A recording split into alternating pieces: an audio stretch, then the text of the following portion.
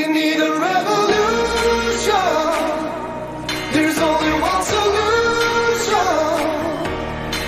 I need somebody to show me the love. We need a revolution. Hello and welcome to the Revolution on an Informed Life Radio, 1150 AM KKNW and CHD TV. I want to get out of the way right at the beginning that the views expressed in this program today are not necessarily those of Children's Health Defense or KKNW. It's just me, and it's going to be Javier and some call-ins. It's going to be a call-in show today, talking about things all over the place. And yeah, we'll probably get a little bit political today because it is the silly season in many states throughout this great nation of ours. Javier, why don't you come on here and as we get going, I'm going to give out some phone numbers here. Maybe we lost him. I'll log back in here. But there he is. Hey, Javier. There I am. Good afternoon, Bernadette. Oh, so good to see you, sir. Good to see you too.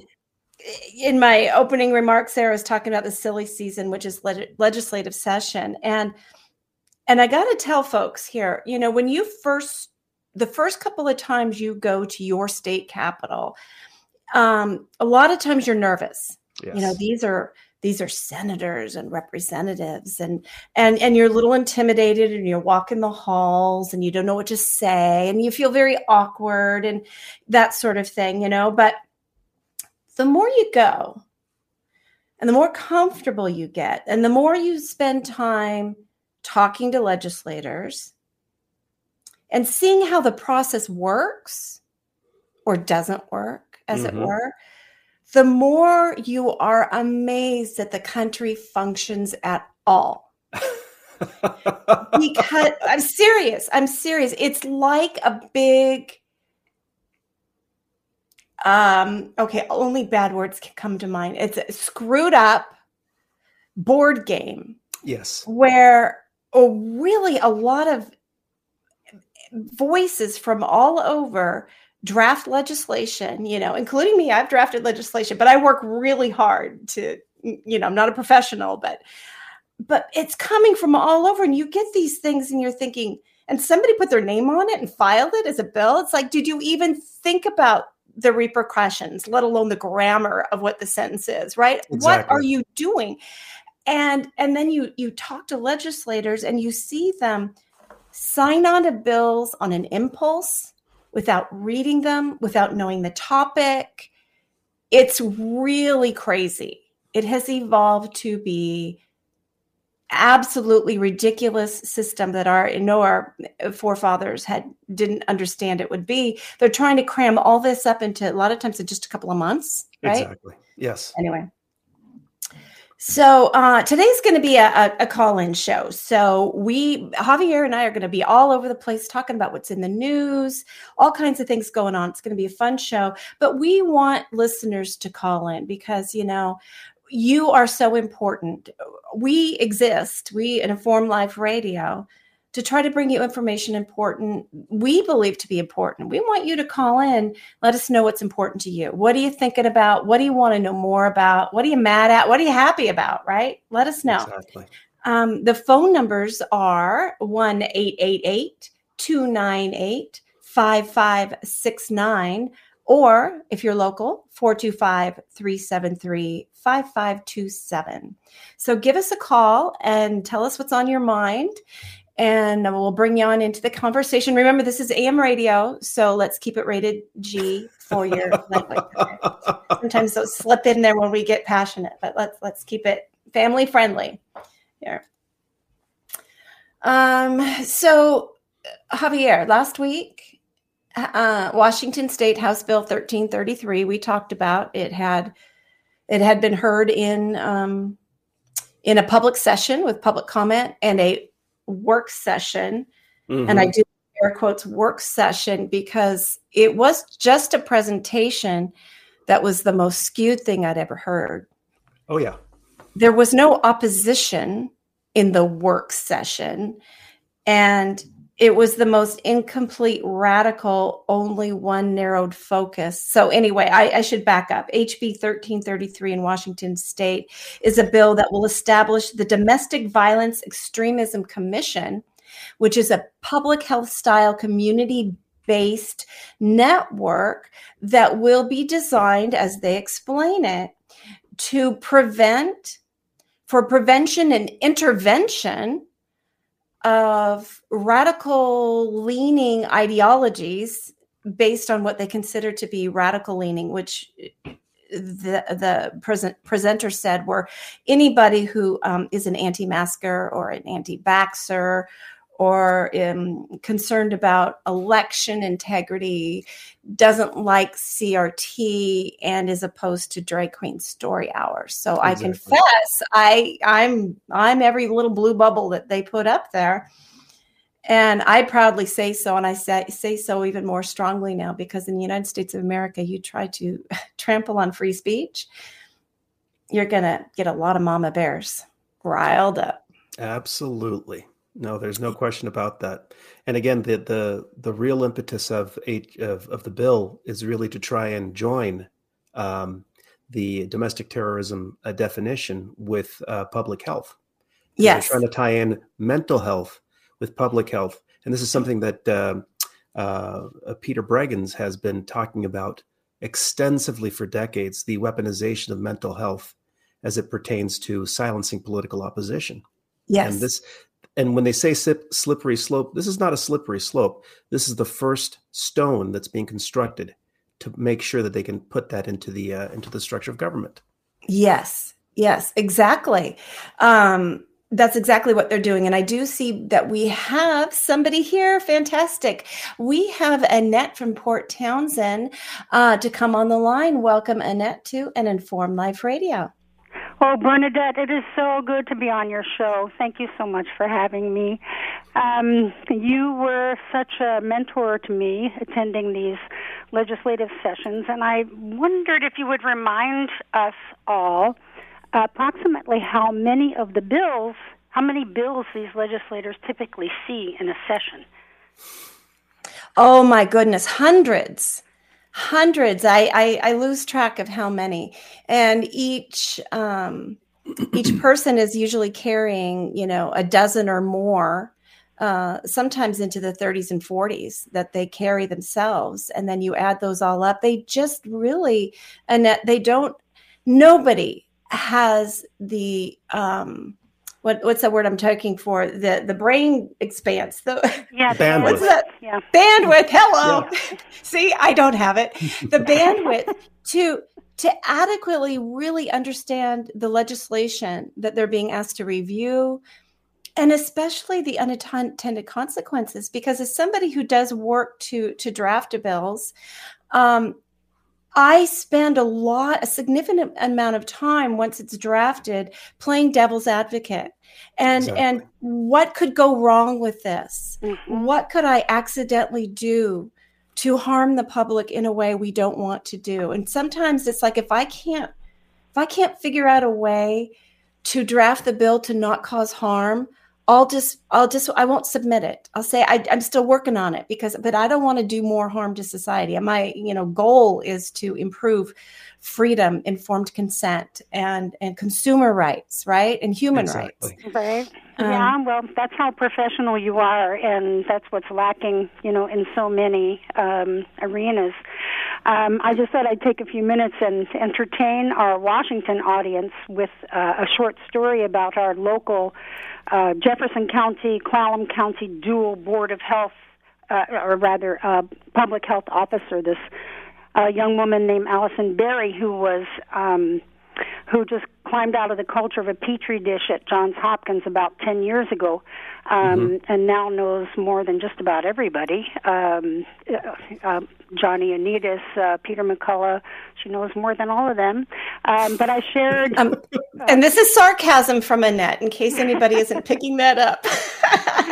Sorry. I shared with the Board of Health at the last meeting here in Jefferson County, Aaron Seary's deposition of Catherine Edwards and her inability to, her acknowledgement that no, none of the trials for all of the childhood vaccines were not designed to rule out that they could cause autism. So I shared Right. that, and I suggested that perhaps we'll be in the same place with the COVID jabs because the research has not been done to prove that they are safe.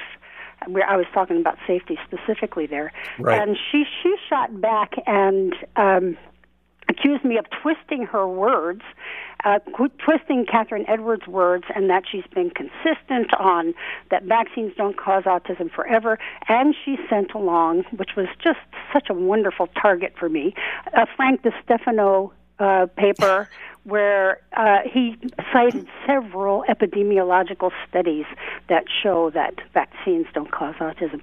So it's been quite a fun ride with her, and it is shocking how powerful this incredibly ignorant person is here in the North Olympic Peninsula. And she did invite me to come off the dark side and come back to her side where they don't spread misinformation and disinformation. And this is a public official that said that to you as someone who actually pays her tax dollars? Yeah. She said, this is typically the way I communicate, that I distort. And I said, how can I distort the word no? Catherine Edwards said no. Yeah, the studies have not been done. There's no, and isn't it disturbing that this public health official in your county is so devoted to her love of vaccines and so caught up in the narrative that she can't even comprehend when the godmother of vaccines is forced under oath, this was in a deposition, to admit, no, there were no studies done to rule in or rule out that vaccine for autism and that vaccine for autism. There's only been one vaccine and one ingredient study. So, Annette, I wonder if she provided to you the antigen study. And if she did, this is a DiStefano study from the CDC. And if she had read it carefully, because one of my favorite things to do is to point out this particular DiStefano study, because it says in the conclusion where the authors are contemplating what they've discovered, that they cannot rule out in cases of regressive autism in which a child is developing normally and then begins to lose, some skills. They cannot rule out environmental causes, including vaccines. They say including vaccines. Right there in DiStefano's study, he leaves the window open as we can't rule out, because this ridiculous study was tobacco science. They examined kids who got vaccines with one level of antigen, the viral or bacterial component, against other kids who got vaccines with another level of antigen. There was no control group. There's no saline placebo group, no non-vaccinated group. It was just, this is tobacco science. Yeah. So what was the year of that study, Bernadette? I don't recall the year of that, but I can send it to you. Okay, that would be great. Thank you. Yeah. Well, thank you for your good work. I would have been spot on, and I'm still trying.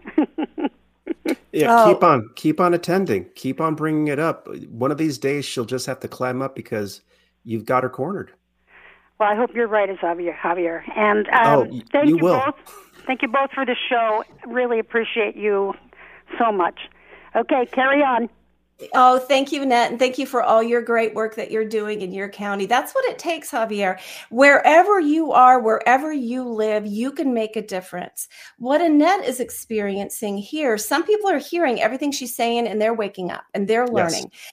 But you're always going to run into those people who have that cognitive dissonance, that they are unable to hear you, because they've been told for 40 years that anybody opposed to vaccines and anybody who links autism 2 vaccines is a nutcase. Exactly. And they just cannot let that go. So it looks like we have another person. Looks like we got Bob from Vancouver who's going to talk about loss of trust in public health. Oh boy, let's bring Bob on. Hello, Bob. Welcome. I recognize that voice. Hey, Bob, how you doing? I'm good, Bernadette. Hi, Javier. Hi, Bob. How you doing? Very good. Very good. Can you guys hear me okay? Yes. I can hear you. It's a little bit rustly, but we got you. And I do want to let people know that I recognize this Bob is my Bob. He's Bob Reynolds. He is Vice President of Informed Choice Washington, and a terrific guy, a great dad, learning so much and really stepping up to get active. I just so admire him, and it's such an honor and pleasure to work with you, Bob. And I really appreciate you calling in because there's just so much that we need to talk about and so few venues for us to get in there and talk about it. So tell us what in particular you want to go over with us today. Thanks, Bernadette, and I really appreciate the opportunity to be on the show and all the work you do to get the word out. This show is awesome for that. And so typically, we would probably talk about a few studies here and there, but there's a court of public opinion is starting to weigh in on the pandemic, the restrictions, the judgments that were made, the messaging that was made over the last couple of years. And so there's an opinion piece put out. I don't know if you saw this yet, and it was referenced in our favorite morning newsletter, Coffee and COVID. But and so this came out, was published by a med student, Kevin Bass, and he has phrases like, "I can see now that the scientific community, from the CDC, the WHO, the FDA, and their representatives repeatedly overstated the evidence and misled the public about its own views and policies." And this isn't just an opinion piece that's words. It's, I don't know, at least 50 linked articles. Bob, is this the one in Newsweek? And this is the one in Newsweek. I was going to bring Newsweek. that up. Okay. Yeah, I've got that here, so I'll show that to people. Thank you. Yeah, go ahead. There we go. Great, thank you. I forgot you could show stuff on a radio show. And so I'm clicking on one of the first links, and it goes to including on natural versus artificial immunity, and they bring up the Kentucky study from 2021, May through June 2021. One of the first ones where they started to declare that, oh my gosh, once you've had COVID-2 and your risk of reinfection is really reduced with vaccination. Basically trying to point to the fact that vaccines are more important than natural immunity. And this study was completely debunked and was such a narrow time frame, and when the prevailing infection rates were driving everything in the neighborhood, that there's no way that this study could stand on its own. And that's still published as an MMWR, the Morbidity and Mortality Weekly Report at the CDC. Yeah. And MMWR is not peer-reviewed. It is a newsletter for the CDC, by the CDC, and it's just for communications. That's it. It's not peer-reviewed. Wow. Yeah, I cite that often when I'm writing legislators, just because any of the articles there, I'm using their language, I feel. Yes. But it comes with caveats, like you say. Exactly. Mm-hmm. No, it's just amazing. I think that although the Newsweek article really explores a turnaround in opinion of people that have looked at the data and said, yeah, this is not working anymore. This really is a major narrative shift for the entire story, that basically it's crumbling, and now institutions, including the mainstream media, are basically trying to ensure that they're not tossed out for their complicity in what has been happening for the past 3 years. So the fact that Newsweek published it is more of, we know we screwed up. We're now trying to make amends for it, so you don't throw us out and go completely to the free and independent media. Yeah. And, Javier and Bob, what's so concerning is we had years, and, when we talk about like the whole vaccine issue, decades of really propaganda going out there and telling people something's not true that is true, as well as really ugly attacking of the individuals on our side who just want scientific integrity and public health policy. I keep saying that ad nauseum. I want medical freedom, informed consent, scientific integrity, blah, blah, blah. And yet we get vilified and attacked. Okay. What's really concerning is when the government or whoever the powers that be that's in this administrative state that we're in decide, okay, we're going to start telling the truth. They've created monsters that do not want to be reeled in. Exactly. The commissioner out in, Port Townsend area in Washington State is not able to hear, even when the godmother, Catherine Edwards, godmother of vaccines, is forced under oath to admit that the studies have not been done, to claim that vaccines, in the plural, all of them do not cause autism. The commissioner couldn't hear it. And like on Twitter, you'll get into Twitter discussions with individuals who just are so, they get so ugly. It's that ugliness in the attack. I think about marriages that have been broken, lifelong friendships that have been, I've lost good friends. Yes. I didn't walk away from them. They walked away from me because I dared say science that they're being told, right? Anyway, so yes, I do feel like the media is being allowed to do mea culpa in order to try to cover their behinds now. Exactly. And so is the government to a certain extent. We had the at that VRBAC meeting, there was that Tom, what's his name? Shibaka. I can't pronounce his name. It starts with an S. Shibakakura, or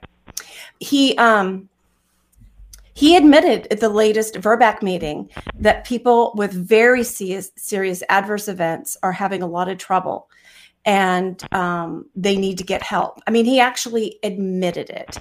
But all of this backpedaling does not calm down the zealot, ugly people who want to continue to attack us and to remove our right to speak, our right to exist in many situations. Exactly. So, yeah. Bob, are you still there? I am. I just think back to, say, a couple years ago in the middle of the pandemic and what is more and more being confirmed as censorship and,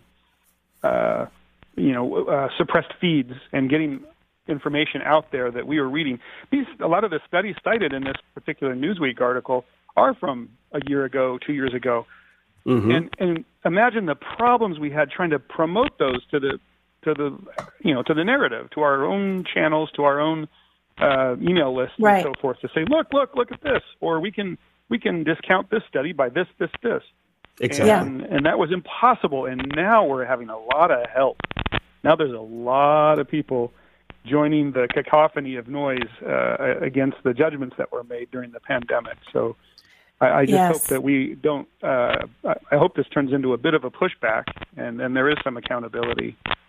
That's kind of why I'm doing what I do. Yeah. Exactly. Yeah. And thank you so much for doing what you're doing. And I got to tell everybody out there, I don't know if people realize this, but we're an all volunteer organization. Bob works probably 40 plus hours a week, as do I, for nothing, well, not for nothing, or satisfaction that you're doing the right thing. Right. There but we don't go. get paid. So Bob, thank you so much for calling in and for all you do. Appreciate it. Sure. You guys have a great day. Thank you, Bob. I had a thought there before we bring on our next caller. So I was talking about creating monsters. So they put out this propaganda because they want an action. They want increased vaccine uptake. So they lie about ivermectin, hydroxychloroquine. They lie about what they know about the shots. They cover up and silence and censor injury. They censor the doctors. They censor the scientists. They create this big monster. And now what we have in Washington State, House Bill 1333, exactly, where a big slide goes up and that says people who are anti-vaccine and anti-mask are part of a giant conspiracy that is foaming dissent and leading to domestic terrorism. And like, if we don't dial this back and get people right, and it's just insane. And but there's a lot of people who really, really want to make sure that you and I and all the other people cannot say the truth about these products, to the point that they're willing to write a law Yes. that will label and censor us. And as Bob Ferguson admitted in his study, that it will trample First and Second Amendment rights. Exactly. And again, I can't believe that an AG actually stated those words in clear violation of his oath of office. Yeah, I hope some attorneys are looking closely at that, because, that seems like it is in violation of his oath of office that he's even intending on going there. Exactly. So should we say the phone numbers one more time? Yeah, let's do that, and then we'll bring on our next caller. You go ahead this time. All right. So for folks that are listening in the state of Washington, it's 425-373-5527. Again, 425-373-5527. And for everyone else around the world, in the United States, anywhere, it's 888-298-5569. One more time, 888-298-5569. Yeah, so we got Dr. Fogarty calling in. Let's bring on Dr. Fogarty. He's one of our favorites. Hey, guys.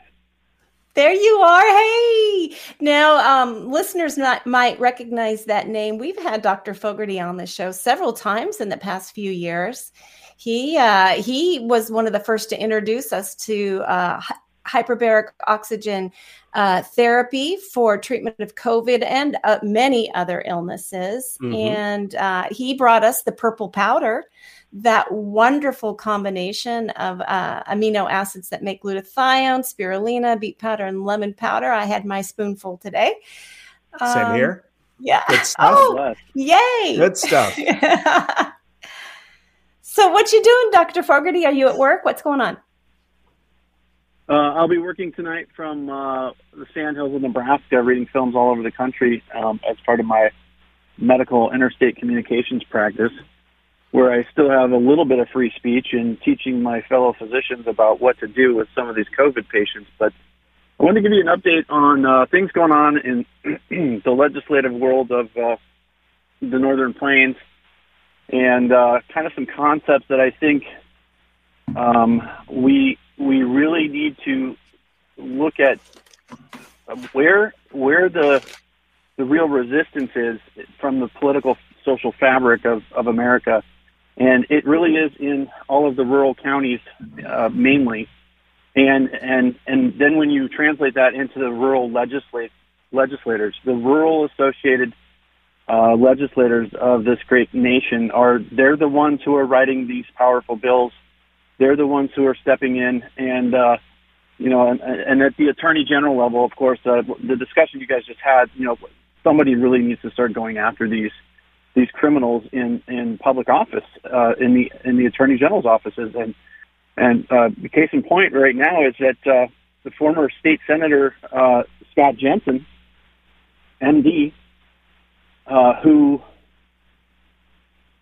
on the Health and Human Services Committee as the vice chair when he was in the legislature in Minnesota, and then ran for public office, ran for governor of Minnesota, and really had, there's all kinds of concerns about election fraud all over the place, but if you add up the number of voters in Minnesota who went with Scott Jensen or three other additional third-party kind of candidates in the mix, they beat the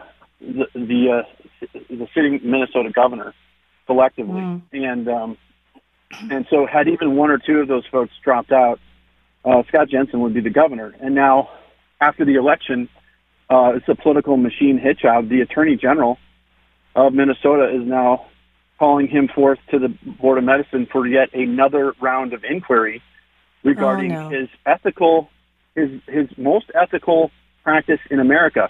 I mean, there's two political chieftains in this country. Joe Ladapo down in Florida, because of Governor DeSantis putting him in that position, is the most important political position in this country, and I would argue with anyone that the other most important is Scott Jensen, and what has happened to him is so egregious. It's outright treason. It really is. That we have an attorney general going after him again for taking care of people, for bringing to light the COVID misinformation stream of informatics in medicine that is bilking the federal government for all of these dollars to come out of the federal largesse for any kind of COVID diagnosis. You know, a guy gets in a motorcycle accident. I read his head CT at night from Nebraska into one of these other states, and the guy is declared dead but diagnosed with COVID. And then that hospital files that in the COVID death stats and makes a bunch of money on it. I mean, it's fraud from the start. It's all over the place. I mean, we are living in the worst version of a racketeering scheme. Our nation is no longer a nation of laws and government. It is literally from Gates to funding the World Health Organization. Yep. And the World Health Organization is now coming down with trying to set up basically a world medical governance plan. Yeah. Yes. Which is it's an abomination. Yeah. Ted, it seems people. Yeah, it seems what I keep seeing these patterns of placeholder and testing America. So, and I wrote about it last week. So, many of us who are sort of awake pre-COVID realized very soon that masks were the placeholder for a vaccine framework, which was put in place in order to get some sort of digital ID system and tracking and surveillance in place. And North Dakota has right. a law And now against now we've got like violent extremism that is now being put on that framework of the of COVID, that whole surveillance tracking prevention framework of COVID. We've got this violent extremism, and then they're labeling pretty much people of moderate conservative values as extremists. So you catch up most of America. I mean, even to the point of, I started thinking this afternoon, we got that Chinese balloon that's hovering over the United States. Yes. And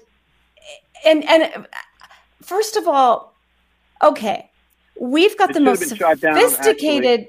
Well, I mean, Montana, the last time I checked, Montana was not on the ocean. Exactly. Montana is like a little bit inland, right? I mean, we've got Idaho, California, but we've got other states. So they saw it coming. There's no way, because all they keep mentioning is they found a balloon over Montana. Well, how did it get to Montana with nobody noticing that it entered U.S. airspace? Bernadette, that actually the balloon bomb dropping concept came out of the Japanese in the 1940s. There was a balloon that came all the way from Japan and landed in Dundee, Nebraska, a suburb of Omaha, Nebraska, in 1941, and the incendiary started a fire. And so that whole jet stream balloon thing, that's already been done. We've been there, done that. So this is a complete fraud and crock that the CCP is. We lost track of it. Okay, whatever. And so, again, why wasn't it shot down by our military? Right before it got over land, right? They could have shot it. I mean, I thought we had the most sophisticated tracking system on the planet. And if we cannot take down a Chinese surveillance balloon that's moving very slowly compared to, say, a missile, how in the world are we going to protect ourselves from anything fast moving, like, a missile or a war airplane or something? They couldn't. It doesn't make any sense. And of course, everybody's talking about it and everybody's looking up at it. So it's both a distraction. It's a distraction, I think, because Pfizer's going down, and they're going down hard because of so much that's coming out, and entire nations like Thailand saying that they're going to nullify their contract with Pfizer. Good for them. Right? All Good this stuff is coming Absolutely. out. So it's a distraction. The Japanese doctors who are coming after this stuff too. Important, Yeah. very important nation-state political voices.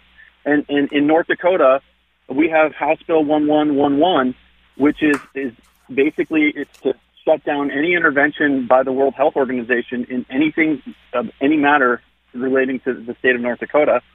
We've Yeah. got House Bill 1406, which is this really well-written bill by pastor and farmer Jeff Holverson, who basically put it in the language of the law that if the North Dakota Public Health Department is going to be a free advertiser for these vaccines and these global corporations, then they're going to have to pay for the harmed North Dakotans by these vaccines. And I'm moving another bill forward with Senator Magrum, where he's basically letting me write most of it.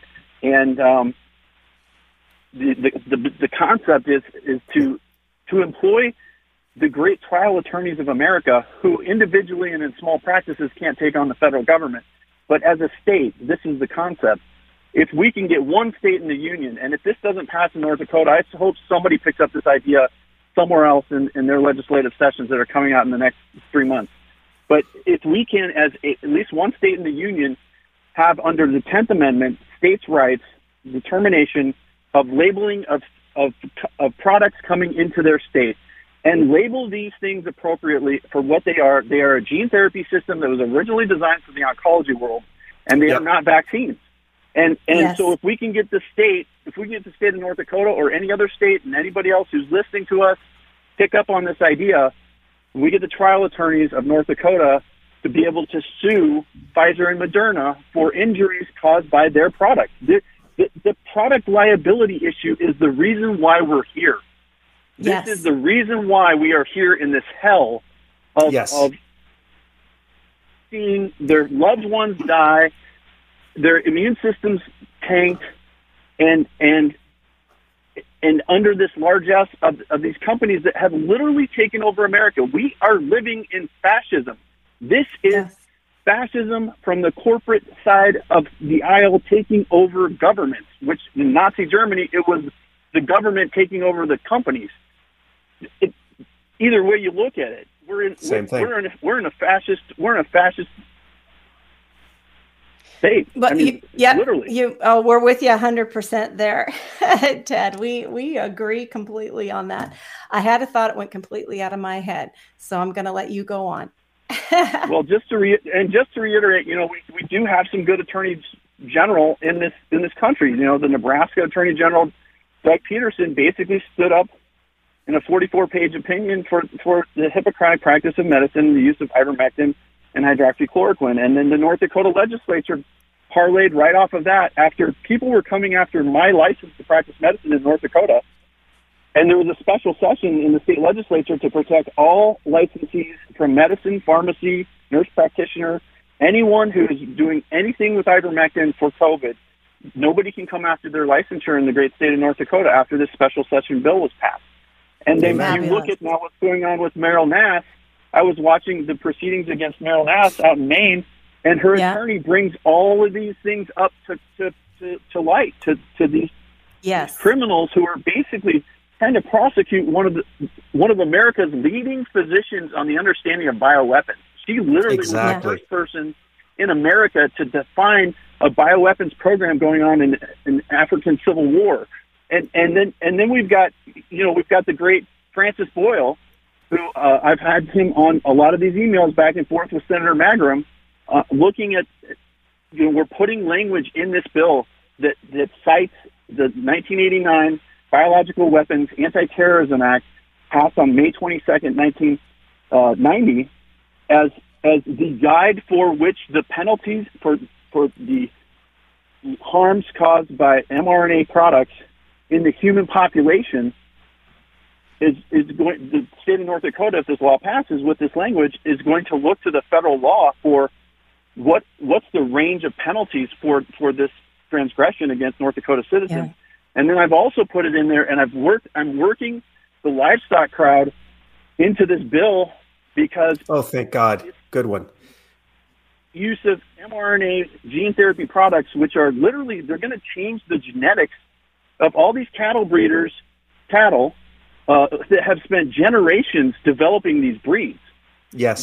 These mRNA gene products are going to start changing the genome of these very important breeds of cattle in America.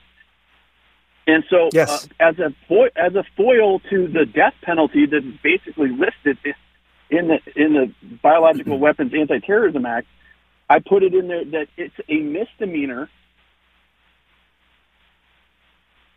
products in livestock and have come to cause harm. And I also carved out that if there are physicians in North Dakota who want to directly supervise an mRNA gene product injection for, i.e., cancer, they can still do that, but they have to directly do that themselves. Oh, so they're liable. The same with the veterinarians. If you're going to go out to a herd of cattle and use an mRNA gene product like for bovine respiratory syncytial virus, which is coming out of Iowa State now, you have to be the veterinarian physically there doing the injection, so that you see in your patients. We need to force these people to understand that they are causing harm and that they have a duty of diligence of follow-up to all these people. When I stick a needle in anybody and I have to give a formal informed consent that includes a risk of death, yes, and the cardiologists and all the interventional radiologists and all of the other needle drivers and catheter runners in this country have to do all of the appropriate steps in informed consent for us to be able to heal and help people with whatever issues they have. And yet all of these public health officers and pediatricians and now pharmacy techs, I mean, it's coming to the point where you're going to be able to go into a bar and get one of these mRNA products the way this is going. Yeah. And it's totally not in the scope of practice for any of these people to be doing this. And that's the horrible part of how physicians who are in the communist side of the world of medicine, and there is a hierarchy in medicine that goes from the neurosurgeons down to the cardiothoracic surgeons and the radiologists and the pathologists and general surgeons. The top specialties and specialists in this country, we're all chagrined at what is going on, and even our colleagues who are pediatricians, who again, I've taught in medical school for 15 years. These guys are not the smartest kids in the class, and they're all lockstep into fascist, communist model of the greater good.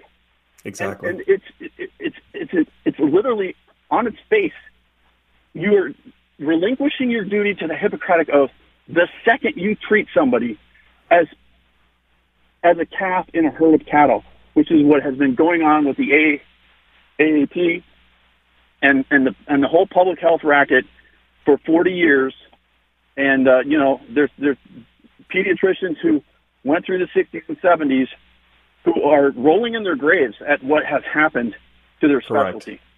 Correct. I mean, that is the absolute truth. It has been a slow march to the institutions of education and higher education and medical education to train people not to see individuals and to basically abhor individual rights and to start saying the common good, which has been the greatest catalyst for mass casualties and mass atrocities in the history of the world.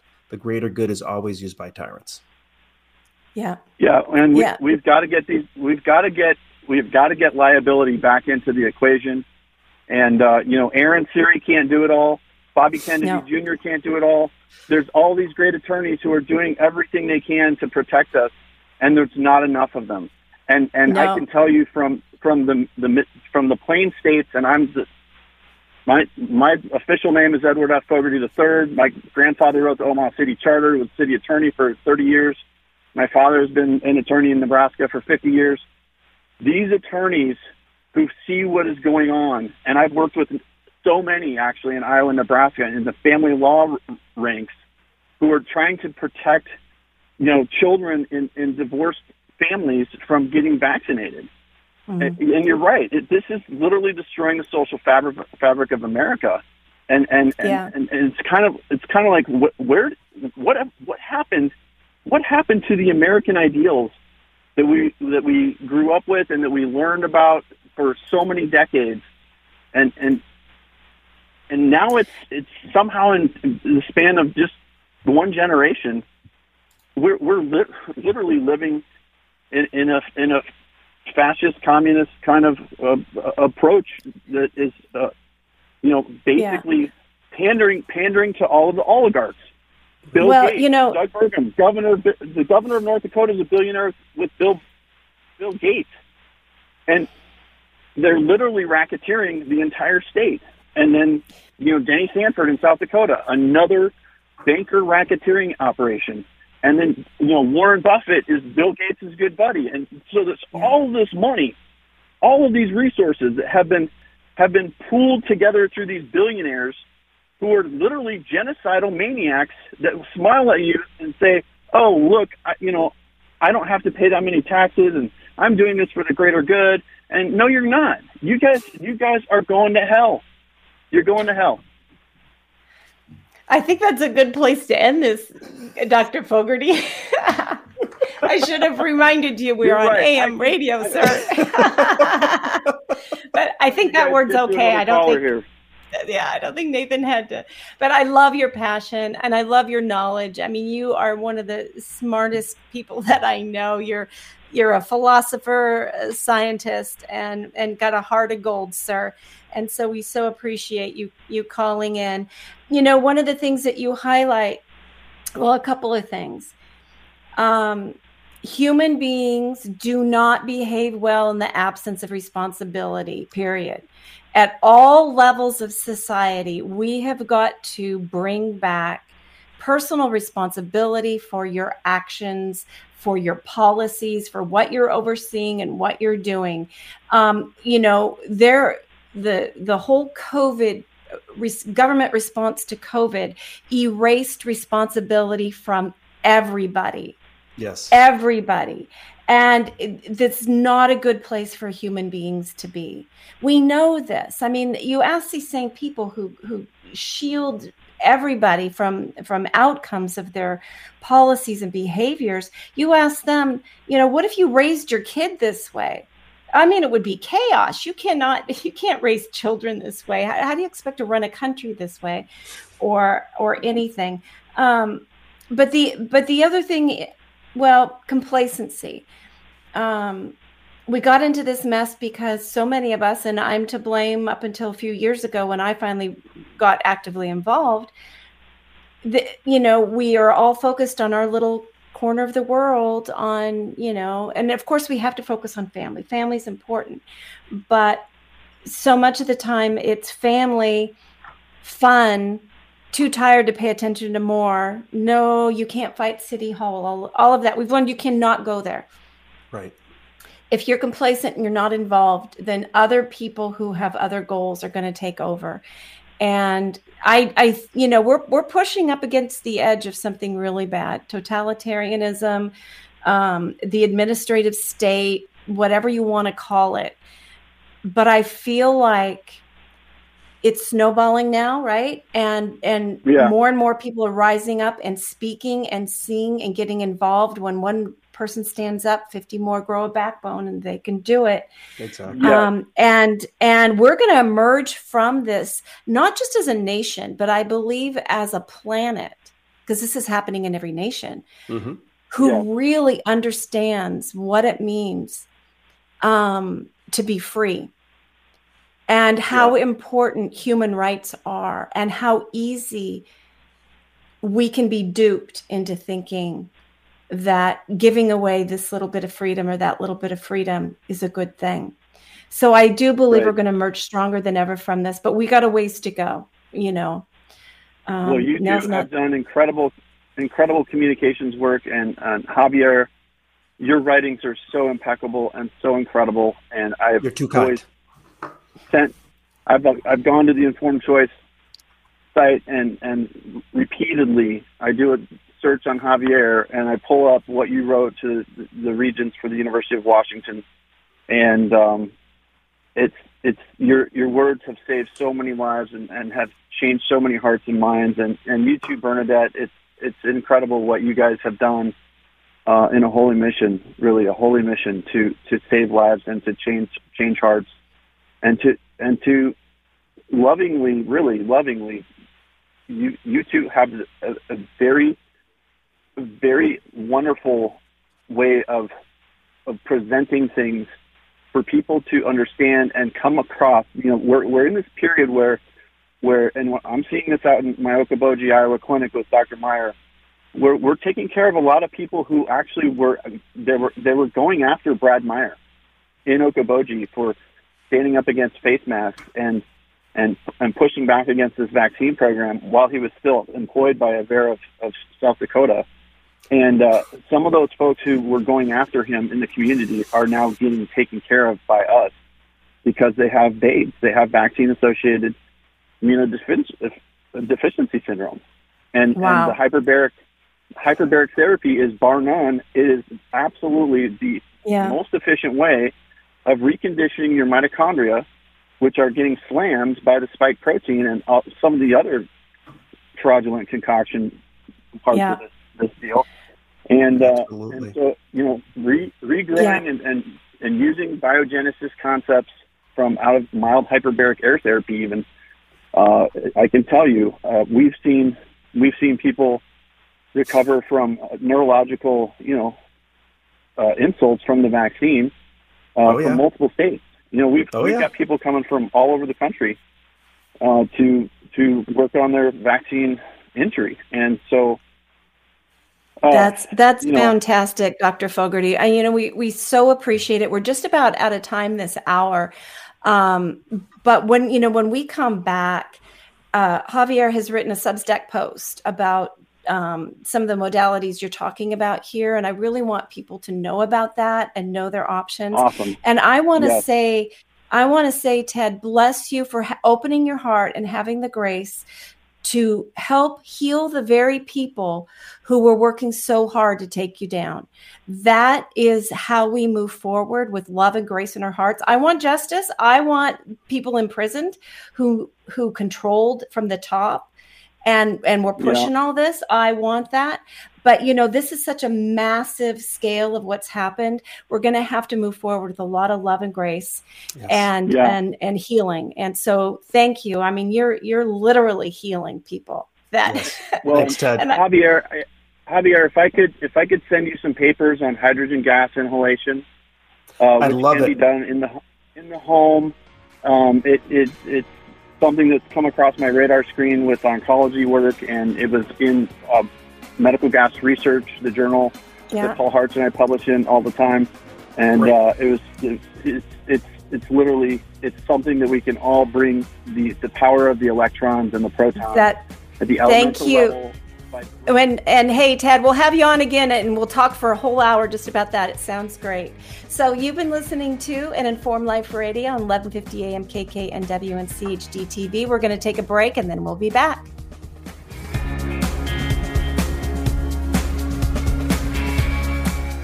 If you're looking for a publication that delivers honest takes and critical insights into the issues of our day, then look no further than The Flame Paper.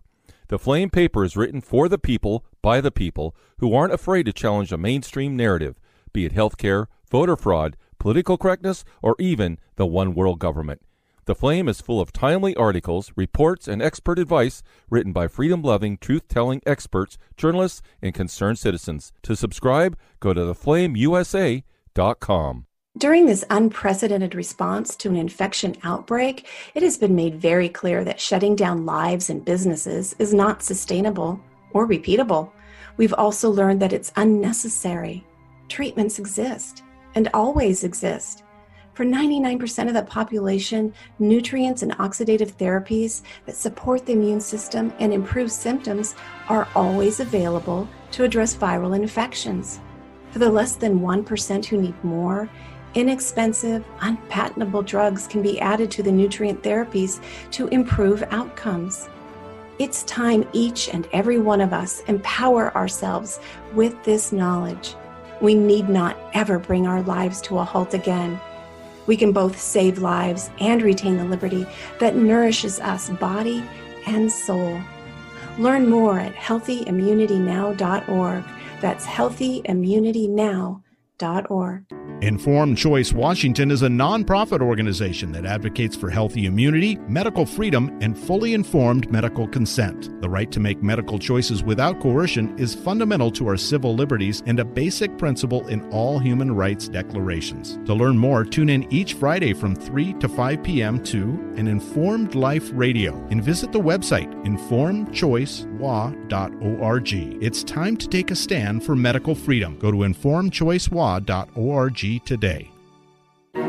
We need a revolution. There's only one solution. I need somebody to show me love. We need a revolution.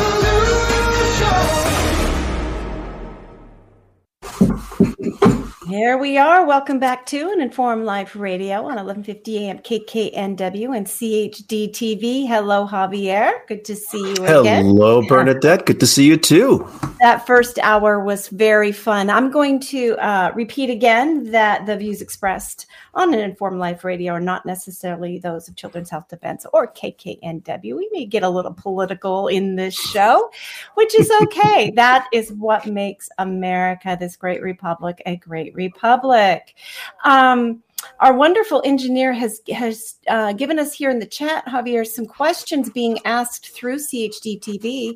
So I'd like to address those now. So Crystal is asking, what is the best book to give a teenager to help them understand that vaccines are harmful? And what I would like to direct people to, I'm going to pull up the book Turtles All the Way Down is a fabulous book. So I'm going to go to, hold on here. Have you read Turtles All the Way Down yet, Javier? It's on my to read list. Okay. And I've looked through it. It's like all information that I know, and I keep going back to and skimming through it here and there, but I need to read it all the way through myself, but been very busy. But I know what's in it, but it's like one of those things when it's something that and you're like, I need to really just read it to see how it's presented. But I'm going to share for Crystal right now. I want to share with you informedchoicewa.org. That's the organization that I'm president of and that is mostly is the sponsor of an Informed Life Radio. If you go to the education tab there, you're going to see information. So what we really try to do is give you enough information that you can make a fully informed decision for yourself and for your loved ones. And of course, for a teen, it's really important to begin to understand vaccination isn't just a concept. It's actual pharmaceutical products that somebody makes. Comes with risks, benefits, limitations, unintended consequences, just like any other drug product. And also the disease that it's targeting, you need to fully understand that. So, and just before you continue on there, just wanted to make sure that everyone understands Turtles All the Way Down, Vaccine, Science, and Myth. Because if you type Turtles All the Way Down, Google and Amazon highlight a young adult's book called Turtles All the Way Down. Yeah, there's like, it's, titles are not titles are not copyrighted, and I guess it didn't jump over to where I jumped to. It's still on this page. Are not copyrighted, and so Turtles All the Way Down is a famous myth that goes back a very long time, and the concept of what it's trying to say, a lot of people have used it for titles. So yes, make sure you get the one that's Vaccine, Science, and Myth. And what it does is it goes through systematically most of the pediatric vaccines on the market today, the types of them, and explains the clinical trials that they went through in order to be licensed. And then, talks about clinical trials themselves, how they're designed, and how some are designed to tell you, to be a little misleading, but it's a great first place to really understand vaccines as products and some of the politics of it. So, but this whole page here, we have it designed to kind of give you the full breadth of information, because the worst thing you can do is to make a decision out of either fear of a vaccine product or out of fear of the disease that vaccine was developed to target. So you want to make a decision about use of a product based on the full information. So we have on this page we start off with, some COVID, flu, and RSV prevention and treatment resources from the FLCCC. You can click to go there because those are in the news right now, Javier. And so I think it's good to go there. And then general acquired, which is natural immunity resources. So if you want to explore what it's like to be without these vaccine products, there's a book called Vaccine-Free Parenting, The Unvaccinated Child, a treatment guide for parents and caregivers. And then Dr. Suzanne Humphries, we give a link to her vitamin C treatment of whooping cough, pertussis. That's the Tdap or DTaP vaccine. How to raise a healthy child in spite of your doctor. One of America's leading pediatricians put parents back in control of their children's health. This book is like 30 years old and it's still fabulous. Unvaccinated, why growing numbers of parents are choosing natural immunity for their children. Dr. David Brownstein has a collection of holistic healing books you can check out that educate you on bacterial infections, viral infections, and more, so that you understand how your immune system fights infection and what you can do to properly support your immune system to safely get through various transient infections like cold, flu, and things targeted by vaccinations. Also, highly recommend joining a group called BBCH, which is Dr. Tatiana Opukhanich with a PhD in immunology. She has regular meetings when you join that are just fabulous. She stays up to date on the latest science that's in the news, topics in the news about health, and brings you her insights into the science on this topic. And then you get to talk with her and ask questions. She'll do readings, like pick a particular book, and then every week go through a chapter of it with you when you join the group. So then there's a link to it on this page. And then we get down to some general vaccination resources that are admittedly from the skeptical point of view. You could go to the CDC for the pro side, or you can go to Informed Choice Washington to find out the other information, or as my button says, I'll hold it up in a minute when I'm back on screen, the missing information.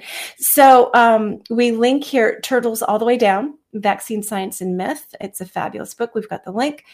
Go to Aluminum Adjuvants and Vaccines. That goes to a page on our website that gives you dozens and dozens of published peer-reviewed studies that talk about the impact on your health of aluminum adjuvants. Profiles of the Vaccine Injured, A Lifetime Price to Pay. That links to a book. Then there's Vax Unvax, Let the Science Speak, The War on Informed Consent. You can see there's just some really, really good resources to go explore all the other information that you need to know. And of course, just going to the vaccine product inserts is important. The product inserts contain highlights of the clinical trials that were used to establish licensing. By federal law, they are required to put in anything that was reported to them that could plausibly be related to exposure to the vaccine product. They don't have to put down that you were killed in a, skydiving accident right after the vaccine.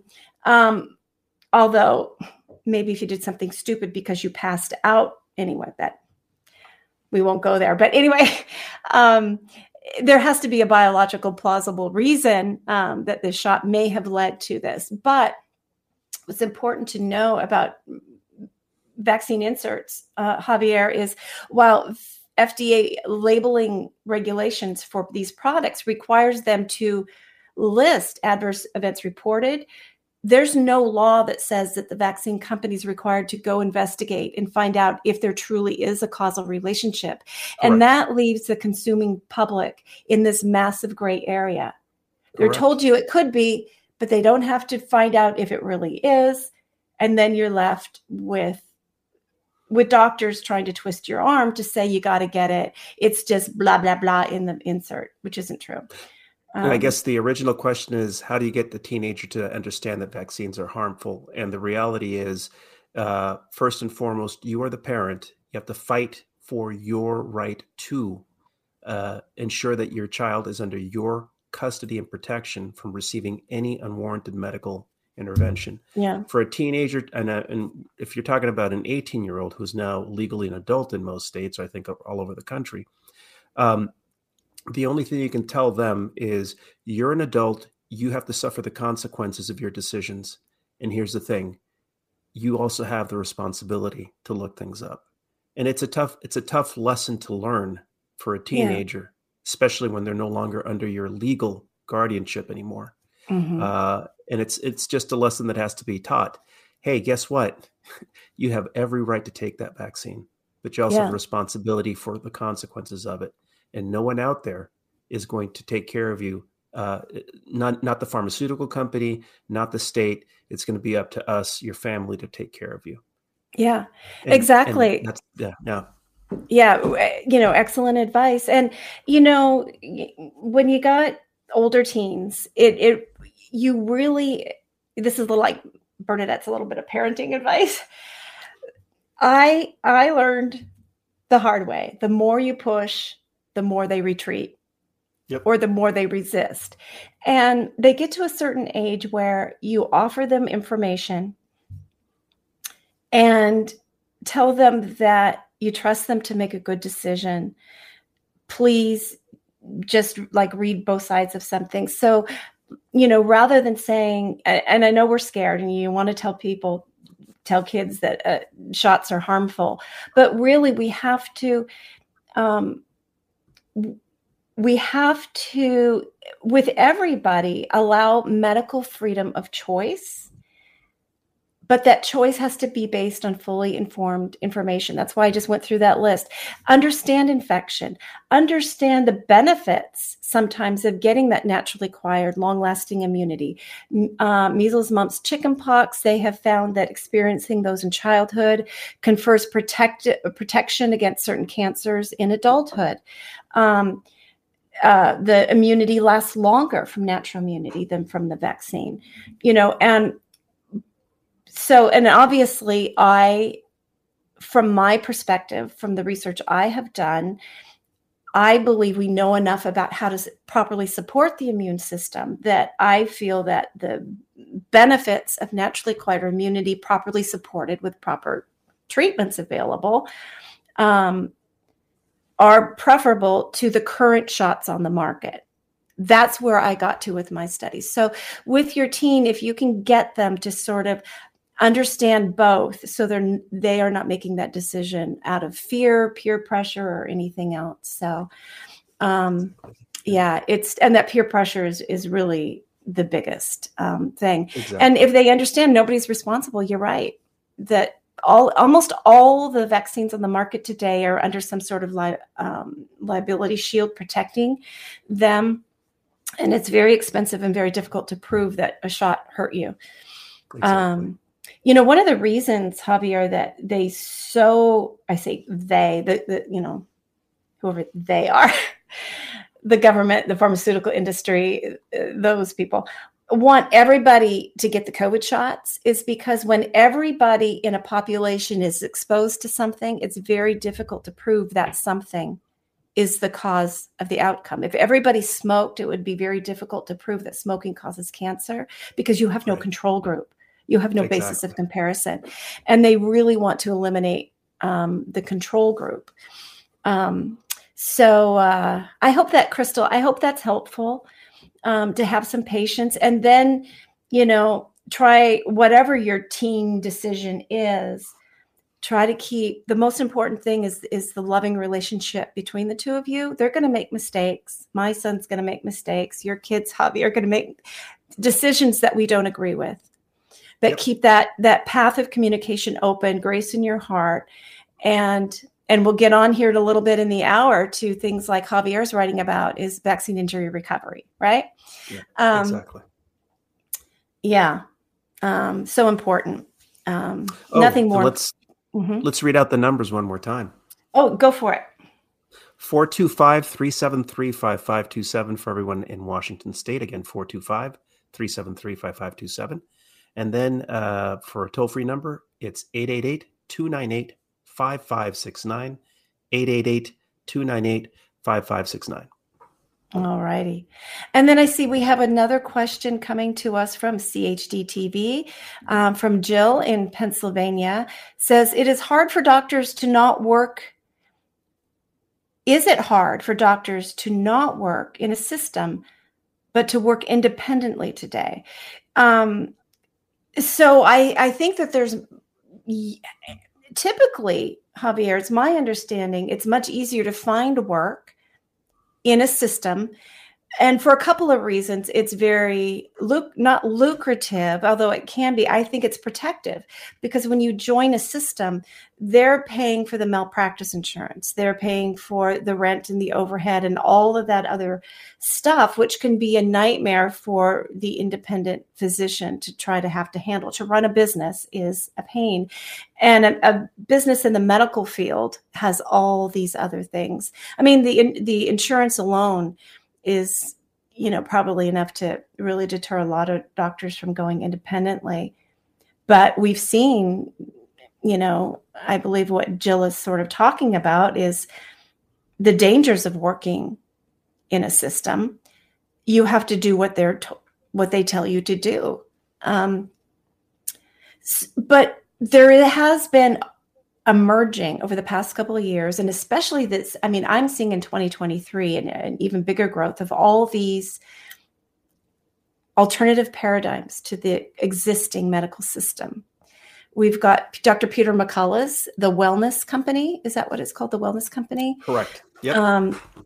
And forgive my memory, dang it, I need some HBOT. I need to get in there and get some brain cells going. But I've interviewed a couple of people. And Julie Wentz, if you're listening, Julie, what's the name of your company? Medical Freedom. I forget that website. I need to have the list here. And I know that somebody, I believe it was, is it Kimberly Overton at Nurse Freedom Network? I think she may be putting together a list of all these wonderful alternative healing organizations and medical paradigms, alternative ways to it's not insurance, but it's like a health share. There were quite a few before COVID, but more coming on board and more people joining these health shares. So you're not beholden to only go where the insurance company says to go and to doctors who will not listen to you or respect you. I hope that answers her question. Do you have any words of wisdom on that network or system versus independent? So one major problem that we have is that currently the paradigm in the United States is private insurers and their networks and job-based insurance policies for workers. The major problem is that it's not that doctors can't do independent work or create their own clinics or groups. It's basically the insurance companies, what they will cover and pay. And that is a limitation for a lot of people that are working because it's expensive. It's expensive out there to seek treatment. But again, if you can find a clinic that is actually preventative, health savings accounts are becoming more and more common, more popular. You can actually use money that you put in to basically pay for treatments and conditions. Those are the ways to do it, but it's really an inverted health insurance system that we have that limits the ability of doctors. They say that, insurance grew out as a way to limit the growth of cost. The reality is it's not the individual doctor that's costing more and more. It's the technologies, the drugs, the growing cost of just maintaining the infrastructure of hospitals.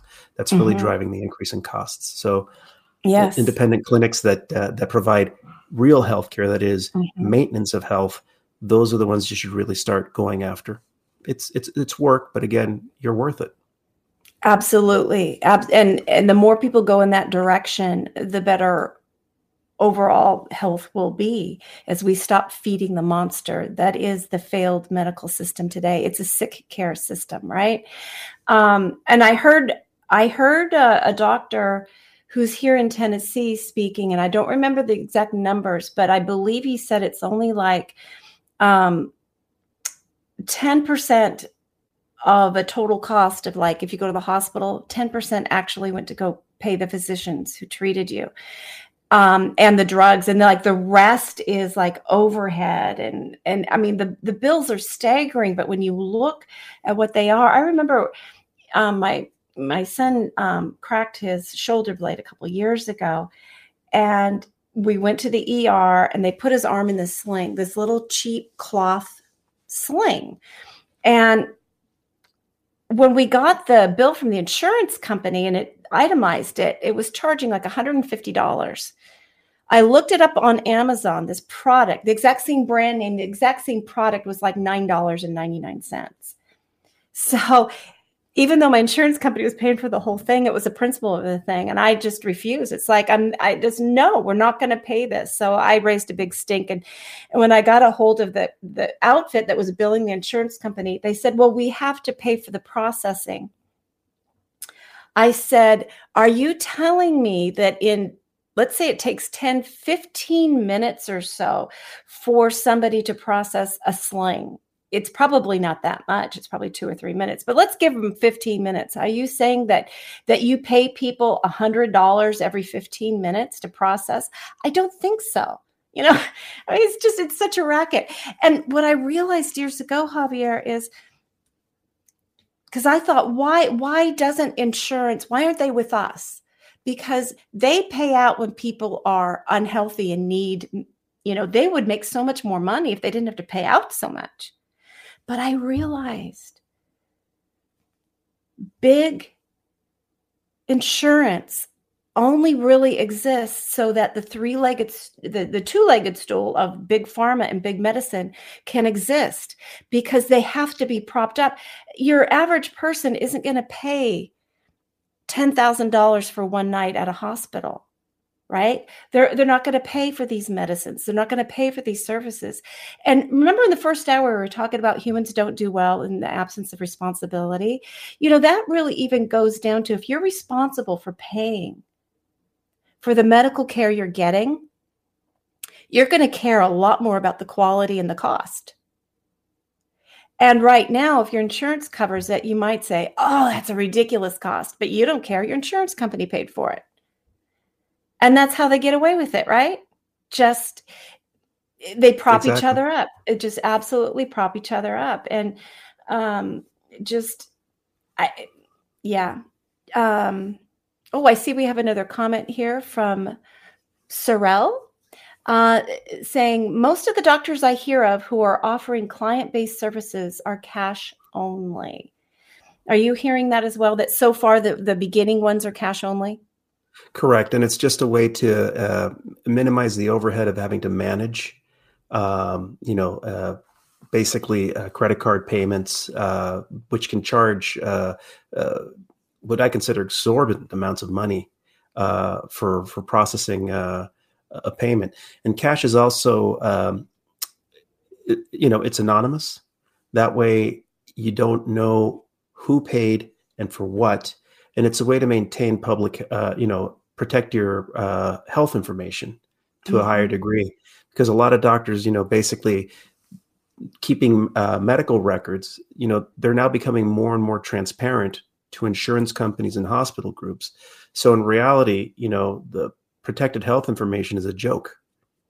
Yeah. Now, we've had so many hacks and attacks that every single electronic record out there is accessible to any agency, federal or state, with enough access or capability to hack into a system, and they're all hackable.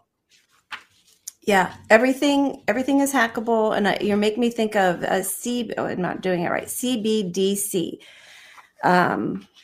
Central bank digital currencies. Absolutely.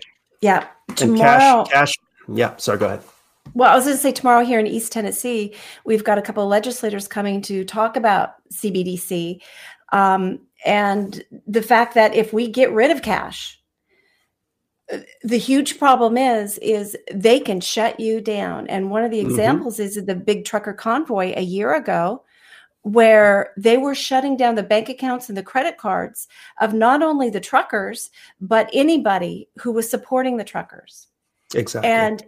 And if we move to central bank digital currency, that's where the government, it no longer is you and then your bank card, which goes to like a specific bank. And right, this would just be the government directly. And if they decide they don't like that you're an anti-vaxxer or an anti-masker, or that, you're going to school board meetings, or that you have been talking about ivermectin, all they have to do is just push a button, and your access to your money, which isn't real money. It's a digital ledger control system, and that can be just wiped out and controlled at a moment's notice.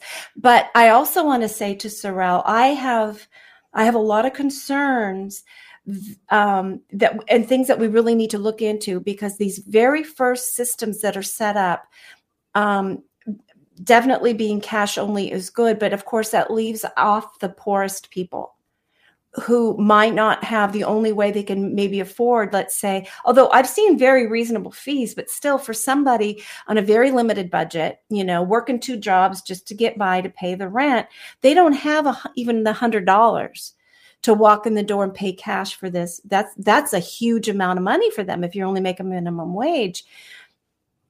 And so I think as a society, not as a government, but just as people in our communities, I would love to have those conversations in the community. What can we do to help people who can't afford these new wonderful paradigms, health paradigms? How can we help them when they're not currently in a situation to be able to go to this better style? Because everybody deserves honest, good, ethical medicine. Exactly. So I'm not sure what the answer is there.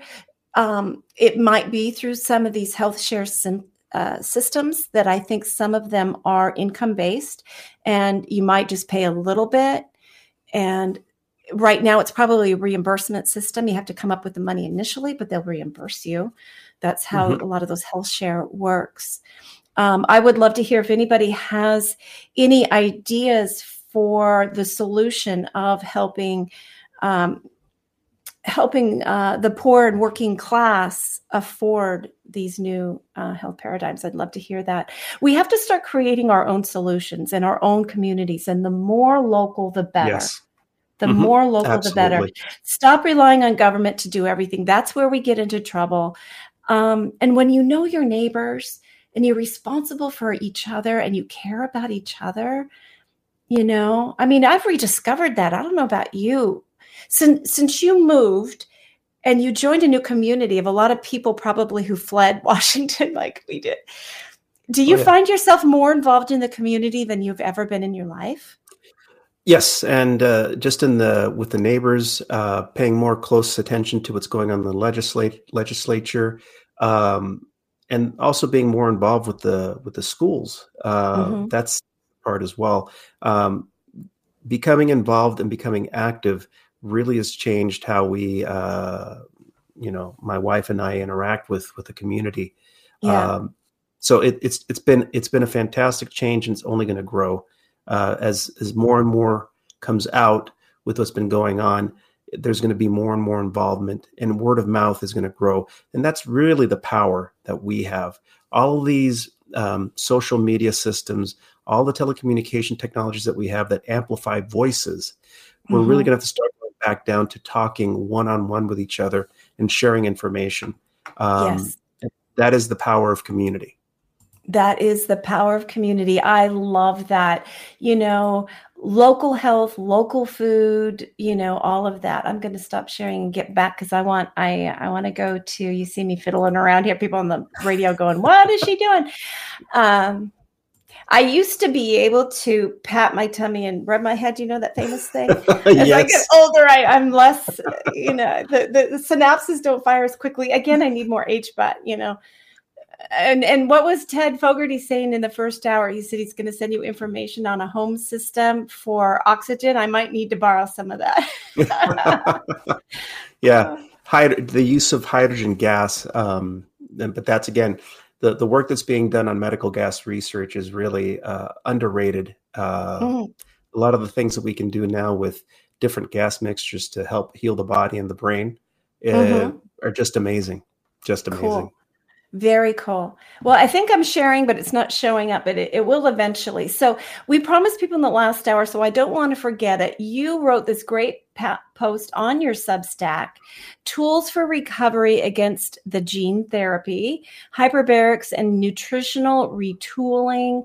I encourage people to go read this. I'm not sure if we'll go down the rabbit hole of how this is actually a Department of Defense bioweapon, but I mean, seriously, this is a conspiracy. He's actually got the document that has come out showing, but I want to jump ahead to stopping the damage, because that's what a lot of listeners want to know about and to pass on to their loved ones. So, how can you recover or reduce damage? So go over these great discoveries and the science behind them.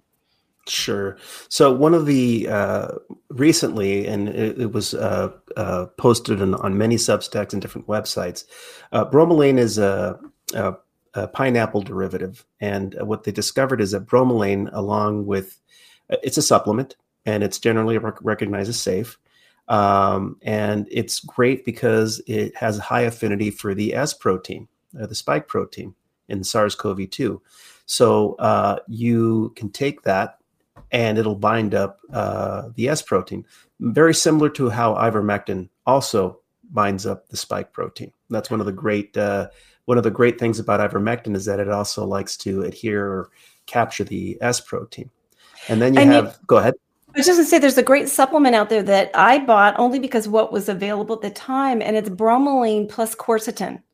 So you're getting the best of both worlds. Yeah. Yep. That's it. And then you've got N-acetylcysteine, NAC, which again, purple powder has lots of it. You can buy N-acetylcysteine over the counter, but it's becoming more and more difficult to find. The FDA is trying to classify it not as a supplement, but as a drug. Mm-hmm. Good luck with that. And the great thing about NAC is when you couple it with bromelain or ivermectin, it actually boosts the ability to bind up the spike protein. And NAC is a fantastic general anti-inflammatory and immune booster as well. So you get 2 for 1. Yay. And he links to the purple powder, which we've talked about. Ted Fogarty's wonderful concoction there came up with naturopaths. It's got the building blocks of glutathione, spirulina, beet powder, lemon powder. Fabulous thing you should all have on hand. Javier, can you, I know for this formula, when you make it yourself, the formula we have on our website, if you don't buy the actual purple powder product, you can use NAC and acetylcysteine, but you can also just use the cysteine. So can you talk about the different forms of cysteine and what are they all at some stage can be that building block, right? So if you can't get the NAC, the other forms work as well. Correct. So N-acetylcysteine it'll go into your system faster and easier and has a longer half-life. Cysteine by itself can also be taken in just at a lower efficiency. It does pretty much the same thing. So it's just depending on, it's a dietary supplement you take orally, and an acetylcysteine will survive and pass through the gut lining much better than just pure cysteine by itself. But again, cysteine is cysteine. It's a matter of dosage, how much you take. And if you can get it any way you can, great. Quercetin, again, another great relative of hydroxychloroquine.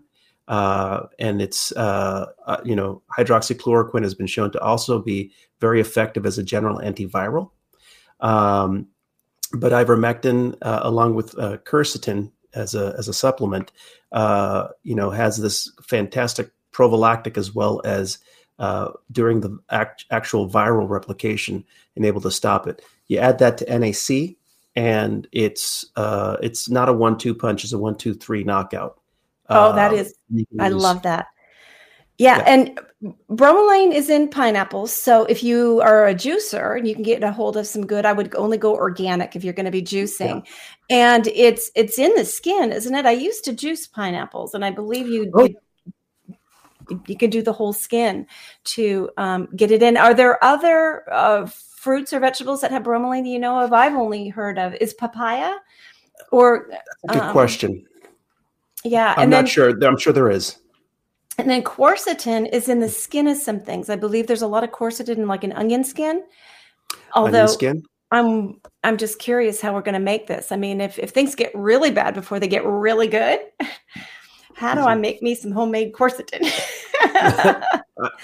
That's the internet is great for that. I'm sure there's actual excellent recipes for doing that at home as well. And one of the things that needs to be addressed is that a lot of people that experience injury from either the SARS-CoV-2 or from the bioweapons, as I like to call them, the COVID-19 bioweapons, or what is colloquially known as the gene therapy vaccines. Once you have that in your system, the spike protein will express for, at a minimum, it'll still express for 2 weeks. And some people are still expressing it even 6 months after taking the injection. Yeah. So it's something that, does produce clots, does produce damage to the to other organ systems. So you really want to try and bind it up as quickly as possible. Yes. But if you suffer damage, especially organ damage, neural damage, the one thing I can say is that hyperbarics is just an amazing treatment as a general tool for recovery. So along with the supplements, along with hyperbarics, you can make amazing recoveries. You can actually save organs that, most doctors would say it's beyond saving. You can actually recover some organ function with hyperbarics, especially if you can get it early enough. With neurological indications such as stroke or brain injury, hyperbarics is an amazingly powerful tool for rescuing and recovering and even growing back neural tissue. And that's been shown. Yeah, and it's been a while since we had a show dedicated to hyperbaric. Can you give listeners new to it just sort of an overview of how hyperbaric works and how it helps heal? Sure thing. So hyperbarics is generally breathing. Most of the time, it's pure oxygen or room air, but mostly pure oxygen, especially in hyperbaric chambers. So you're inside a pressure vessel. It's basically, imagine being inside a submarine. You build up the pressure, so you're breathing oxygen at a higher than normal atmospheric pressure. So if we're at sea level, which is 1 atmosphere, if you go up to the mountains, you're actually at, depending on the height, anywhere from 0.9 to 0.7 atmospheres of pressure. So if you go into a pressure vessel, they can crank it up to 1.5 atmospheres, 2 atmospheres, 3 atmospheres. You're breathing oxygen or whatever gas is in there at a higher pressure. And what's interesting is that the body, you absorb more of it, and the pressure plus the gas, either oxygen or pure oxygen or room air, will activate the body to start repairing itself. It'll actually cause the mitochondria to start dividing faster, to grow more, to become more efficient. It'll actually activate genes to induce repair. It'll actually stop inflammation. There's so many different pathways for it. And it'll actually, if you, for example, suffer an injury, a crush injury that causes swelling, edema, people, that's normal to put a person inside a hyperbaric chamber to reduce the swelling. So it has so many applications that are so underused that, you can help heal, people with diabetes that have diffuse diabetic foot ulcers. You can save limbs with hyperbarics. And the greatest effect that we've seen so far that is largely ignored and ridiculed is that I've seen people recover from strokes.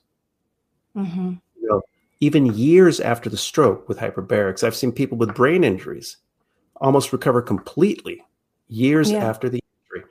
So in terms of long COVID, which is produced by the infection of SARS-CoV-2. And also, what's interesting is VAIDS also has many of the same symptoms and injuries as the vaccines. Yeah, and when you say VAIDS, that is the vaccine autoimmune disease. Yeah. Okay, AIDS vaccine acquired immune deficiency. Yeah. Thank you. Vaccine acquired immune deficiency. Yeah. That we are, seeing so much of. And I would add one more thing to that list, and that would be intermittent fasting. We're finding, we've talked about that a lot, and I'm going to continue to talk about it. It's part of my regular lifestyle. I don't do it all the time, but I do it probably more days out of the week than I don't. I go 14 to 16 or more hours between meals. And in that time, your body goes into repair mode. It's just fabulous. It will clear fragments of the spike protein. It helps build new cells. Modern lifestyles, we eat too frequently. That's not how sort of we evolved to be. We used to have great periods of time with no eating, and our bodies repair. Exactly. And we miss out on that so much. And the science behind intermittent fasting, and then sometimes, depending on your health situation and whether you can do it, longer periods of fasting, if you really want to go deep, but you really want to do this in a studied way, Exactly. to make sure that you can, how long you can go. Make sure you see a professional. We don't give legal or medical advice on this show. We're just here talking away. I'm not a real doctor or an attorney, or what else do I pretend to be? I just pretend to be one on the radio. I'm just your neighborhood know-it-all who likes to talk. So take everything I say with a grain of salt, and then go look it up. But I want to point out a really good point that right here, I don't know how to pronounce this, and I apologize if I get it wrong. Tahia from Dallas wrote in to say that the answer, and I think the question was, how do we help people in lower and working class income? How do we help make sure they get the medical care they need? And she says, I think it's a she, the answer is to teach healthy eating and early diagnosis. And amen to that. And it reminds me, I had a conversation here in my wonderful little hometown with a gal who owns a shop called Be Well Nutrition. I might have another thing on the end of it. Where's her card? We were talking about just this fact. What can we do? Because a lot of people, they're trapped by not having enough money to afford. I mean, an orange now is $1.50. One orange, right? Yeah. It's so much cheaper to buy food that's bad for you. You can get volumes of bad food, or you can buy just a little, and it's very challenging. And of course, most of the doctors who are going to be like functional medicine doctors or naturopaths, it's hard to find one that either your insurance takes, or if you don't have insurance, it's out of pocket. And really, we talked about just this, like, how can we in our little town here do some educational events that are specifically for the working class, that teaches them healthy eating and intermittent fasting. That's what I was stressing. It's like anybody can afford not to eat. Right. Anybody can afford to push out that window of not eating time. And if you are empowered to understand how healing that is, by gum, you've got the willpower to do it. And if we could have most of America understanding the basics of maintaining health, and it's cheaper to do the intermittent fasting, and it's cheaper to buy less of the healthy food than more of the unhealthy food. Wow, that could go a long way. And then the powers that be want to control us through one epidemic after another. They wouldn't be able to get to us, because we'd understand, okay, I can get free nutrition. How? I can lay in the sun for a little bit, 15 minutes a day. I get my vitamin D. The most important hormone you need to fight off infection. I can park far away from the front door of the grocery store. I can walk, and I can force myself in my everyday living to get in that aerobic exercise. And like you're talking about HBOT might be out of somebody's reach. But you know what the most important part of HBOT is? Oxygen. Yep. And most people don't breathe enough, believe it or not intentionally, not deeply, not therapeutically. There are breathing exercises that can improve your overall health. Absolutely. So there's a lot we can do. So thank you so much for putting that in there, reminding us that our health is in our control, no matter what our budget. But still, we do need to find ways to help people who can't afford those good doctors. And that is the tragedy in this country. There's so many people, like, for example, the diabetes is rising worldwide. And every time that there's a free clinic, the number one issue is either pre-diabetes or diabetes. And pre-diabetes and diabetes is, you can control it via diet. That is the one thing that you have in your power. The problem, of course, is convenience of processed foods and ultra-processed foods that are there to hijack your thinking process. Yeah. It's convenient, and it hijacks and reinforces unhealthy habits. Cooking healthy food takes time, and it takes preparation. And if you're in a place where you're just basically working to just pay the bill that you don't have any room for it becomes very, very difficult to do that. Yeah. Yeah. And flipping things around. I remember years ago, I was a grocery checker, and a woman came through my line. It was a big old cart, and it had frozen pizzas, just a lot of prepared food. And I asked her what was going on, because it was an unusual amount of the same items. And she was a home ec teacher. And I said, what? So she says, well, we don't really, at least in this school district, we don't really teach them how to cook from scratch anymore, because nobody does that. So we just teach them how to warm up food, open cans. I was just here. I mean, and this was in like this part of Washington State in area called like Linwood area, very multicultural. And it would have been so fantastic for 1 week, just ask the students in the class, because, there was Vietnamese and Korean and South African. I mean, such a rich diversity of food. You could have had the students from, every week bring us the recipes from your family culture, and let's learn how to make these dishes. It would have been so fabulous. And it didn't happen. Yeah. It didn't happen. They're learning how to microwave food. And I remember once, where it was, some little friend came over to my son's when he was young, and I was making cookies, and they went up to the counter and they said, you can make that? I thought it came in a tube. They thought cookie dough came in a tube. They didn't know you could make homemade cookie dough. They had never, the 7-year-old had never seen homemade cookies, except for you buy the tube and you slice it and put it in the oven.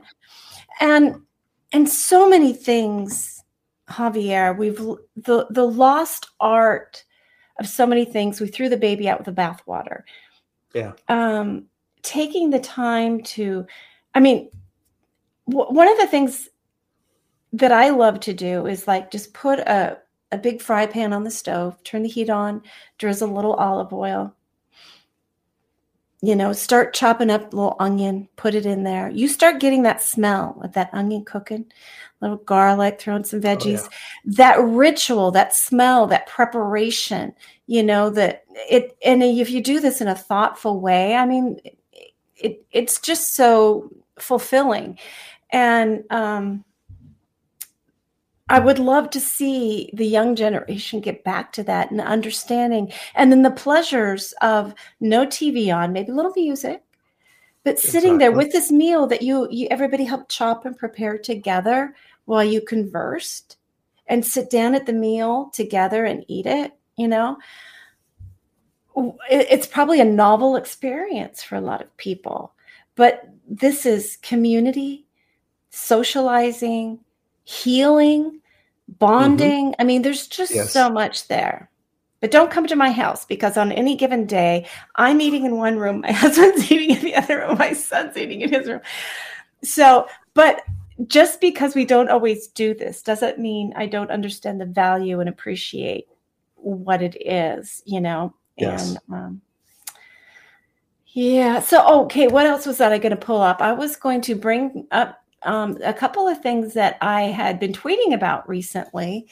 Aaron Seary, the wonderful attorney who does great work for the Informed Consent Action Network, he proposed on Twitter amending the U.S. and state constitutions to add, quote, that no law may require or coerce a person to receive or use a medical product or impose a penalty or deprive a benefit for refusing a medical product or refusing to disclose whether a person has received a medical product.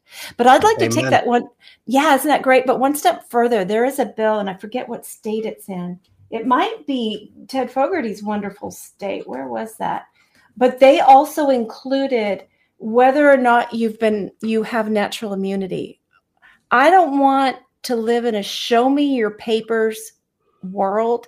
Exactly. Either for exposure to a pharmaceutical product or infection. If I'm healthy and I'm not coughing and sneezing all over you and I don't have a fever, and it's been 24 hours since I had a fever, leave me go. Right? Yep. You know, that we got to get back to that world again. They really was evil genius to convince people that healthy people, symptom-free, that their very breath could kill grandma with 6 degrees of separation. I mean, we've got to let that go. We've got this Cochrane study now. Have you read the Cochrane study that? Yes. So can you explain to people who are new who the Cochrane? Oh, we got 2 minutes. How the heck did that happen? Can you quickly tell them what Cochrane is? So the Cochrane Collaboration is a database of statistical researchers that look at the compiled data that is out there in the medical literature, and they try and do what are called meta-analyses, which is basically looking at studies of studies to try and see if they can get any meaningful statistical information on aggregate results. Instead of trying to do one big study to answer the question, they're basically looking at, is there a trend in the studies? And then you have to classify it by also quality, that they control for certain variables, because it can, depending on how you do the study, you can show anything. But well-controlled studies that take into account and try to control for as many variables as possible are really the hallmarks of excellent epidemiology as well as good clinical research. Cochrane Collaboration was basically started in the 70s to do away with all the tobacco science, in essence. Yeah. Basically aggregate the results that are out there. Yeah. And they did this recently with all the literature on whether masks will prevent viral infection, and the conclusion was they do not. They do nothing to stop the spread or stop seriousness of disease or hospitalization or death. So you can breathe freely. If you are symptomatic and sick, I recommend you stay home, wash your hands, cover your cough. You don't have to anyway. Yes. So you can drop the masks. It's official. The word is in. Anyway, Javier, it's been a great 2 hours with you, my friend. Thank you so much. You as well. Bye, Bernadette. Bye. You've been listening to an Informed Life Radio on 1150 AM KKNW and CHD TV. We will see you next week. Hi, I'm Brad Dacus, president and founder of the Pacific Justice Institute. For over 25 years, PJI's mission has been to defend religious freedom, parental rights, and the sanctity of human life. PJI has protected patients from being taken off life support and stood up for citizens around the country facing job loss for medical decisions that should be left between them and their doctor. For free legal representation and resources, visit pji.org. Hi, I'm Lynn Redwood, president of the nonprofit Children's Health Defense. Our chairman, Robert F. Kennedy Jr., and our entire team are devoted to ending the epidemic of illnesses and disorders plaguing our children today. Through legal action, we're working to hold industries and government agencies accountable and to establish safeguards to prevent further harm. We're working overtime during this COVID-19 crisis to keep you informed about the politics and science of rush vaccine candidates. Freedom and our children's futures have never been more in jeopardy. But we can succeed. With your help, we can stop the devastation and give our children and grandchildren the healthy future they deserve. To learn more about what we're doing and how you can help, visit childrenshealthdefense.org and sign up for our free news. Please visit childrenshealthdefense.org today. Are you suffering from a sinking feeling that the COVID-19 pandemic is being blown out of proportion and that nothing in the news is making any sense? If so, then there is a fact-based, science-driven news show designed just for you. My name is Del Bigtree, and I am the host of The High Wire, the world's most trusted news source in digital media when it comes to accurate, science-based reporting on the COVID-19 pandemic. From COVID-19 vaccine development to mask mandates, school shutdowns to job layoffs, The High Wire goes beyond providing you with the most accurate, evidence-based investigations. We send you links to the sources for all of our reporting so that you can further your own investigation and come to your own informed conclusions. High above the agenda-driven circus of mainstream media, we do not run. We do not hide from the truth. Instead, we walk the high wire. If you care about truth, then join us on Instagram, Twitter, Roku, and our website, thehighwire.com.